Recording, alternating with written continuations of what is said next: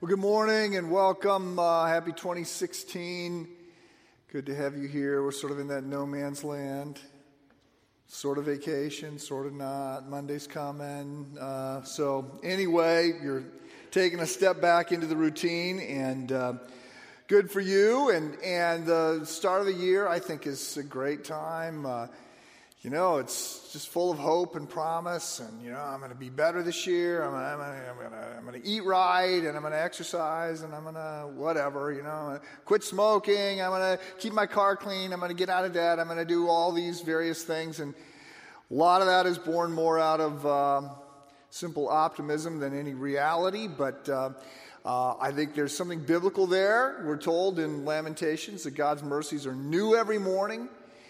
We not only get a second chance, we get a third chance and a fourth chance and a 400th chance and a 5,000th chance. God's cadence is such that there's a new day every 24 hours, and it's sort of full of promise and freshness, and I think we just keep picking ourselves up and going, okay, well, could have done that better, but it's a new start, a new day, a new week, a new year, and so we have that in front of us. And I want to lean into a little bit of that optimism here, and a little bit of that energy and hope in challenging you in this passage that we're looking at today out of Luke 16. And I just want to be clear at the front end of a couple things. First of all, this is a hard passage. And it's not just hard because it's hard to understand and we're going to read it and go, whoa, what is that even doing in the Bible? But it's hard because once you do understand it, it's a little bit of a kick in the gut. So, there are passages I get to read. I was talking about this with my wife last night. I go, there's passages I get to read. It's sort of like God's love letter to us, and everybody gets to feel good. Or there's, this is about grace, or this is about this, and everybody's going to be happy and smile. She says I don't do many of those, but anyway, there are those times when I can do that. And I said, and then there's times where it's just like, okay, step up so I can hit you with this baseball bat, and it's going to hurt. So it's hard in that sense. But I also want to be clear that my objective today is not to help you have a great start to 2016. I hope you do. And in reality, it's not even to help you end 2016 well, although I hope you do. And reality is that would be an accomplishment because most resolutions don't see February, let alone see December. But that's not what we're getting invited into. That's not what we're getting challenged to step up to. We're going to live forever. And the mandate here is to live today in light of forever, to live today in light of eternity. And that calls for us to do some things differently than we might otherwise do. And it's a big challenge. And so that's where we're headed. Again, it's Luke 16. There's a handful of parables and stories and teachings that all go together here that have a subtext of generosity. We're being encouraged to be generous people with our time and with our emotions and with our heart and with our forgiveness and with our money. Money is sort of the bellwether here, I think, because there's just a message in Scripture that says you can give money away and sort of technically check the box without having a generous heart. But you cannot have a generous heart without being generous with your money. It just tends to be a bit of a gauge on how things are going. And so it comes up here in this first sort of in a series of messages on the topic of generosity. And again, if I take a step back, I'd say we're being called to not be like Esau.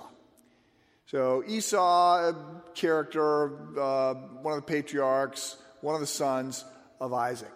And Esau is sort of famous for being an idiot. Esau sells his birthright for a hot lunch. In a patriarchal society, the firstborn male had a number of privileges, extra money, extra power, all kinds of things. There's a birthright that goes to the firstborn male. That is Esau's. He sells it. He trades it away for a cup of soup because he wants to eat right now, not in 10 minutes, right? Right now. I want what I want when I want it. I want it right now. And one of the ideas is that there's often a lack of impulse control here. And we head down wanting what we want, and we're often willing to mortgage the future in order to have something right this moment. And debt is an indicator of that. And of course, there's a lot. We got debt at our state and federal levels that I can't comprehend. And then there's just lots of personal debt out there. I think the average family has like $157,000 in debt, $15,000 of which is on credit card, and very little saved. So everybody tends to just live right up to the edge. I think there's like 40% of people between the age of 55 and 64 that have $12,000 or less saved for retirement. I'm not talking about retirement. Jesus isn't talking about retirement here. I'm not trying to stress you out on that. It's just an indicator that there's a lot of thinking like Esau's thinking. And when we get this parable into focus, part of what we're going to see Jesus saying about a scoundrel guy, a dishonest rascal, embezzler, a guy that you don't think he would be commending, he says about this guy, at least he was thinking ahead. And I wish my followers would think ahead. And again, it's not about the next 20 years. It's about the next 2,000 years, about the next 2 million years. We're going to live forever, and that should shape how we think and what we do with what we've been given. We are stewards. And so that all begins to come into focus here as we look at Luke 16. If you want to follow along with me, we begin with verse 1. Jesus told his disciples, there was a rich man whose manager was accused of wasting his possessions. So he called him in and asked him, what is this I hear about you? Give an account of your management, because you cannot be manager any longer. So, 3 characters here. There's the rich man. This is a stand-in for God. This is the one who has all the assets. There is a manager, so a steward, somebody that's managing a portfolio, right, an investment trust advisor or something. You've got a manager. That's us. And then you've got everybody else. So a critical first point here, and very little of what Jesus is going to say is going to make great sense to you unless you accept this first point, and it's a significant point, especially for Americans to embrace, because we tend to think of ourselves as self-made, right? I worked hard, I got up early, I took risk, I pushed, I pulled myself up. Westerners generally, since the Enlightenment, tend to think in a very independent mindset, but Americans in particular, we tend to think this way. And so what I have is mine. What's mine is mine. I earned it. And God says, no. No. Everything everywhere belongs to me.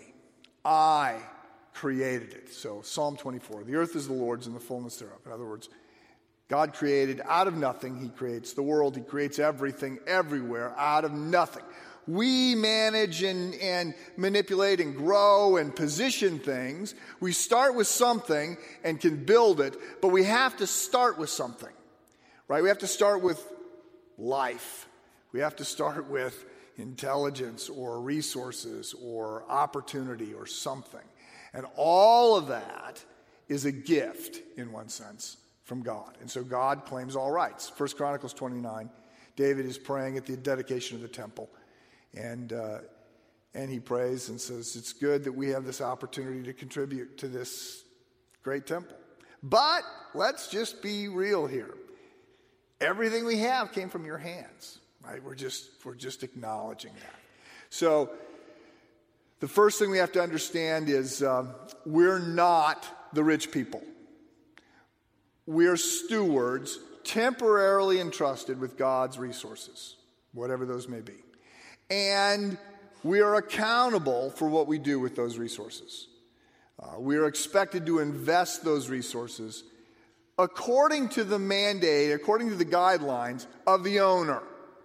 So God has given us directives, and this is what he wants to see. We're not to use those assets for our comfort as much as we're to use those to advance his agenda a community of grace and love and care. So there's a rich man, God. There's a manager, us. And in this case, the manager was skimming off the top, we'll say. And so the rich man, we don't know how he finds out, but he finds out. And so he calls this guy in and he asks, this is just a rhetorical question. He's not asking, but he just says, what's this I hear? Give an account. You cannot be manager any longer. So the manager now has to figure out, what am I going to do? Okay, I'm about to get fired. What am I going to do? I can go to HR and find out about COBRA payments and, see if I can update my LinkedIn account. But what exactly am I going to do here? Verse 3, the manager says to himself, what shall I do? My master's taking away my job. I'm not strong enough to dig, and I'm ashamed to beg. Some of us are aware that our marketable talents are not perhaps what they once were, especially if it involves physical labor. So I'm not strong enough to dig. I'm too ashamed to beg. I'm probably not going to get the kind of job I just had. What am I going to do? And then he says, I know what I'll do when I lose my job here so that people will welcome me into their house, which basically means I'll get another job. I'll manage a different family office, right? I'll get another job. I'll leave UBS and go to Morgan Stanley, right? Whatever he's talking about, I know how I'm going to get another job as a manager of funds. He's about to tell us what he's going to do, but let me just note what he doesn't do. Okay,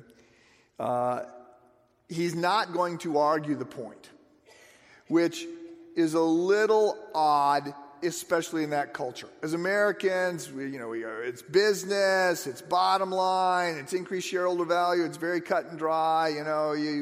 We sort of lost the social contract between employer and employee. In the Middle East, that's not at all the way they would think about things. And so a Middle Eastern person, especially in the first century, would be shocked by the response of the manager. There would be an expectation there's going to be a long discussion, right? How can you do this? My dad worked for your dad, and you're the godparent of my children, and I was there when your mother died, and we go way back, and you can't just fire me. Okay? But this guy is not going to contest it, which suggests he's guilty, he knows it, and probably he's just being a little coy. After advice from legal counsel, he decides not to say anything at all because he doesn't know what this guy knows. So he goes in a different direction. Verse 5. So what am I going to do? I know I got a plan. So he calls in each of his master's debtors. He asks the first, how much do you owe my master? 900 gallons of olive oil, he replied, which is a lot of money. So basically a year or two of wages. The manager told him, take your bill, sit down quickly, and make it $450. Then he asked the second, and how much do you owe? 1,000 bushels of wheat, he replied. Again, this is probably a year, 2 years of wages. Take your bill and make it 800. And then here comes the surprise. Okay. The master commended the dishonest manager because he had acted shrewdly. And then Jesus says, for the people of this world are more shrewd in dealing with their own kind than are the people of the light. I tell you, use worldly wealth to gain friends for yourself, so that when it's gone, you will be welcomed into eternal dwellings. Is that in the Bible? I tell you, use worldly wealth to gain friends for yourselves, so that when it's gone, you will be welcomed into eternal dwellings. Okay, so let me just explain what's going on here, because it's crazy talk. It's important that we hear what Jesus is saying and what he's commending. There is a difference between saying to someone who is dishonest, hey, what you just did was very clever. Okay? Very shrewd, very thoughtful. There's a difference between that and saying to someone who's clever that what they just did is dishonest and you want to commend that. Right? So you can commend a dishonest person for being clever We do not have Jesus commending a clever person for being dishonest. And those are quite different. Now, it's shocking here, but again, I want when we pull all this apart, what I want to be sure you see is what Jesus is thankful for and what he commends is at least this guy was thinking ahead. At least this guy was leveraging the moment and the assets that he had in such a way that he made provision for his future. So, the guy's stealing, right? I mean, he's embezzling money. He's skimming off the top. He gets caught. You would expect at this point that Jesus would say something like, repent, don't steal again, right? I mean, that's what we're expecting, right? And indeed, that's what we would hope this guy would do. But instead, he says, okay, I'm in trouble. I'm going to lose this job. I'm not likely to get another one this good. What am I going to do? I know I have a brief window of time here, just a couple hours when I still have the books, right? Because pretty soon he's going to come and take the books. And once he's got the books, then I'm completely done. But right now, nobody knows that I've been fired. So I've got this window, and if I move quickly, I can set myself up for the future. And so he acts in a way, goes, Jane, hey Jane, look, how are you? Happy New Year. Hope the family's great. I really don't have much time to talk, Jane, so I just wanted to let you know two things. First of all, I'm in transition at the moment, Jane. So love to get together next week at Starbucks. I want to send you my resume. If you got any leads, let me know. Maybe you got something there I could do on the side. Yeah, you know those conversations. So I'm in transition, Jane. Secondly, Jane, I just got to clean up a few loose ends here. I show that you owe my boss $100,000, right? So, and then it goes one of two ways, and the text doesn't tell us enough to know. One of two things is said next. It could be that he says, Jane, my boss and I were talking, and we actually like you. We think you're a good person, and so he's willing to take that $100,000 debt and reduce it to $50,000. And we just really appreciate you, Jane. And so, I hope to meet you next week over coffee to talk about my job search. That could be one thing. The other thing that he might do is to say, Jane, I'm looking for a job, da-da-da-da. And Jane, I show that you owe $100,000. Jane, I'm going to write this down as $50,000. Okay? Did I let you know that I'm looking for a job? Right? So it could be that. We don't know. Either way, it's sort of an ingenious plan because he creates a scenario in which there's a lot of goodwill generated in a lot of different directions. First of all, whoever has their debt forgiven, however it's forgiven, is feeling good about that. Wow, my balance sheet just improved. I owed $100,000, now I owe $50,000. This is great. So it could be that person is feeling good. Secondly, if he is stealing from his boss, which I think is probably what happened, then he's just sort of positioned himself as Robin Hood. I got a rich boss. $50,000 doesn't mean anything to him, so I'd rather you have it, right? I'm Robin Hood. Steal from the rich, give to the poor. Look at me. I'm a vigilante. I'm a crusader. I'm a good guy, and I'm looking for a job. So it could be that he's creating goodwill for himself, or it could be that he's creating goodwill for himself, but more for his master. Because my master is agreed with me. I stood up for you. It was my idea. But he's agreed to write this down by $50,000, right? Which generates goodwill for the master. We believe, from what little we can sort of read back into this, the master's probably a nice guy because what he could have done is have his dishonest manager arrested. Right? I mean, that was an option. He's not doing that. He's just sort of letting the guy go. So he seems to be a generous person. So he is generous, but this makes him look even more generous. It also sort of ties his hands behind his back because can you imagine him saying a couple weeks later, hey, you know what? Cleaned up the books and discovered that there was a little bit of creative math going on in the last week. After he left, he had no right to do that. You don't owe me $50,000. You owe me $100,000. Okay.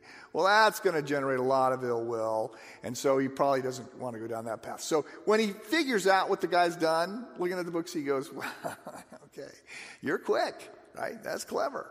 That's that. You're thinking ahead. Okay, well, good for you. You're probably going to land on your feet. Okay. So Jesus commends this guy for that. And he says to them and consequently to us, because remember, a parable is inviting us into a story where we get to see things we might not otherwise see. And then Jesus is helping us understand a little bit more specifically what's going on. He's saying, my followers are often not very savvy on some of these kinds of dealings. And I'm frustrated by that. This guy's dishonest. He's a child of the darkness. It's clear he gets what's going on. He's a child of the darkness. You don't want God calling you a child of the darkness. He's a child of the darkness, but at least he was using what was available to him at the moment to secure a better future. And you would do well to think about that for yourself. Now, there's some other things here we could think about. This whole idea that Christians are often naive when it comes to business. I see that. We could think about the fact that sin leads to more sin. The guy steals initially, and then it leads him into a situation where he's got to steal even more, right? We could think about how this guy sort of leans into the graciousness of his boss. He thinks his boss is gracious, and the boss is a God figure, and so he leverages that. I mean, there's a variety of different things we could unpack here. I want to be certain that you clearly understand that we are being encouraged. Right? This seems counter-Christian to many people. We are being encouraged to look out for our own best interest in light of eternity. And so we're being encouraged to think differently about the assets and opportunities that are available to us today. Now let me take another step back and just be clear. There's two almost contradictory ideas I'm trying to get across here. Every week there's two. There's a tension always out there. On the one hand, I want to be very clear. The good news, the gospel, the message that we get in this book, the central story in this book is God's so good, so loving, so gracious, so kind, he will meet you where you are. You don't have to do anything. You don't have to clean up your act. You don't have to do all these things in order to earn God's favor. God has a heart for you. He's there for you. He will meet you where you are. It's the good news. Christ died, and we don't add anything to Christ's death. We don't need to. It's completed. Right? So it's the grace of God. It's favor against merit. We actually deserve the opposite, but God is looking at us with love. So embrace the love, embrace the grace. Okay? So that's point one. The other side of this is, that doesn't mean then that you just go do whatever willy-nilly you want to do. Once you understand, that grace should change our heart. It should change our life. We should say, wow, God's treating me graciously. I want to treat others graciously. Wow, all the things that I'm being given, all the things I'm being forgiven, I want to be a generous person in every direction that I can be a generous person. And we are held accountable to be generous. That's where the tension comes in. It's all free and we're held accountable. And I don't know what to say other than if you take the parables and you look at all of the parables that Jesus teaches, about half of them are in this, it's all free, it's all grace. And about half of them say, get up early and work hard. Be kind and loving. So we're going to look next week, and as we continue in Luke 16, we're going to get to the parable of Lazarus and the rich man. And I'm going to just point out that the future options that we have are not quite as binary as most people think, heaven and hell. They are, but there are degrees of reward, just as there are degrees of punishment. Again, it's not an easy passage. What Jesus says about eternity is not always easy for us to hear. There's a great promise here, but there is also an admonition. Live today in light of eternity. You are going to live forever. You would be a fool, an Esau, if you traded the opportunities you have to do things for God's kingdom for present comfort. right? If you say, I actually want my cup of soup right now, and I'm not willing to wait 10 minutes, so I'm willing to just sort of give up future benefits for the soup right now. No. Don't do that. We're being encouraged to be generous. So let me begin to sort of round the corner here and point us towards communion, which we're about to take, and just be a little bit more specific in my challenge.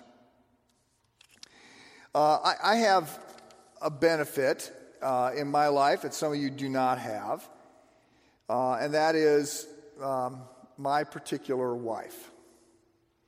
So I grew up in a family where my parents both grew up very poor, and so there was a real scarcity mindset. Just something you just absorb as a child, right? We're worried about not having enough. My dad had a good job, worked hard. We had plenty. But there was always a fear that there might not be enough. And so you held on to money. You saved. You didn't spend. You didn't give it away. You didn't give it away. Giving it away. Oh, my goodness. Why would you give it away? No. We need more. We need more. We've got to be secure. So when I came to faith, the idea of giving money away was like, really? That's the expectation. Okay, Yeah, I didn't sign up for that. I mean, I was signing up for the whole heaven thing, but this, giving money, I don't know. And it took a while to start exercising those giving muscles. Then I got married, and my wife has the gift of giving. And it was just like, yeah, she's just like wanting to give it all away, and I'm trying to hold on to it. Like, no, you can't do that. But over time, I realized, no, we do, in fact, want to be ridiculously generous. That would be a good thing to be, right? To live below our means so we could give more away and help more people. And so I just want to say, that's what we are invited to do. Store up treasure in heaven where moth and rust cannot destroy and thieves cannot break in and steal. Right? As opposed to holding on to it now for some 10 minutes of comfort. Now, many of you are generous. Thank you. This is not, by the way, this is not about our budget. You think, we missed budget. I can see it now. Here it comes. No, this passage was mapped out 18 months ago. I knew I'd be preaching on Luke 16 now. This has nothing to do with our budget. And in terms of our budget, as Anson said, we had a strong December. And so we missed by a few percent, but we're moving forward. I'm not talking about our budget now. And I want to say, many of you are generous. In December, right, you sponsored 1,200 kids through Operation Christmas Child, getting them, food and some medical stuff and other things as well as presents. Great. There's like 85 families that get Christmas. The kids, one of the parents is incarcerated, and they get Christmas locally through the local Angel Tree program and our work in the jail. Great. Thank you. And we built a second Matthew home, right? So money that comes in out of the offering that we are able to reposition. And so we bought a house in North Chicago for $21,000, put another $30,000 of our money into it. 120 of you worked on the house, right? And so we now have a house that's worth probably $100,000. We've got, not even 60 in it. We sell it at cost, financing it with a no interest loan for a single mom. And then the money that she pays is going to go into the next house. And it's great. And we took money out of the offering that you gave to send it to Chennai, India. Right? There's massive flooding in Chennai. We have a mission partner there. And so we sent money to Chennai. I'm going to Chennai next month. They've asked us to consider building a school for the children of the women who are being sexually trafficked. And so it's apparently just an unthinkable situation. Some of these kids are under the bed or they're under the floor, and they're just so our hope, our plan, our work with this with this mission has been already to say, okay, let's rescue the women. Let's figure out how we get them job training. Let's figure out how we get them loans, micro loans, so they can actually have a life and a job, right? But the first thing they're saying, okay, what we need right now, we've got to help these kids. Would you be willing to come in and help these kids? And so we're like, yeah, we want to do that. We want to do that. We want to be generous. And so I'm going to take a look at this. So the money that you give in the offering is being used in a lot of different ways, and you're volunteering your time, and you're tutoring in public schools, and we got people starting we got attorneys working in a free justice clinic at the Crossroads campus, and we got, cars ministries. There's all kinds of things going on. Many of you are being generous. Thank you. Thank you. Good job. Some of you, not so much. I don't know. I don't look at numbers. We keep things pretty confidential around here. But I just know generally, right, at churches across the country, half the people give nothing. So if those statistics are right, half of people here give nothing. No, that's not who you want to be, right? You don't want to be an Esau, right? You want to be generous. You want to be generous in every direction. And that includes money. And money may be your biggest hang-up. I got people say, I donate my time, I donate this. No, dude, you're going to have to part with some money. I mean, this has clearly got a death grip on your heart. You're going to need to do this. So I just want to encourage you, if you're giving nothing, give something. Step up. Take a first step. Let me suggest you give 1%. 1%. You say, you know what, I'm going to do this. And by the way, I think, these are my convictions, it's been our family's convictions, that 10% is the floor, and it goes to the church, and then more goes on top of that, and that's what we've been trying to do to just keep marching up the percentage of money that we're giving away every year. And I want to say, if you think that sounds crazy, like 10%, are you kidding me? No, so let's just think about this through God's perspective. Okay, so God's perspective is 100% of this is mine. You're the money manager. The deal I'm offering you is you get to keep 90%, but I'm expecting a return on the 10%. Right? I mean, nobody gets that deal, right? You don't go to some stockbroker and say, okay, I got a $10,000 or $100,000 or $2 million I want to invest. You get to keep 90%, but I want a return on the 10, right? No, it's never like that. That's what God is saying to us, right?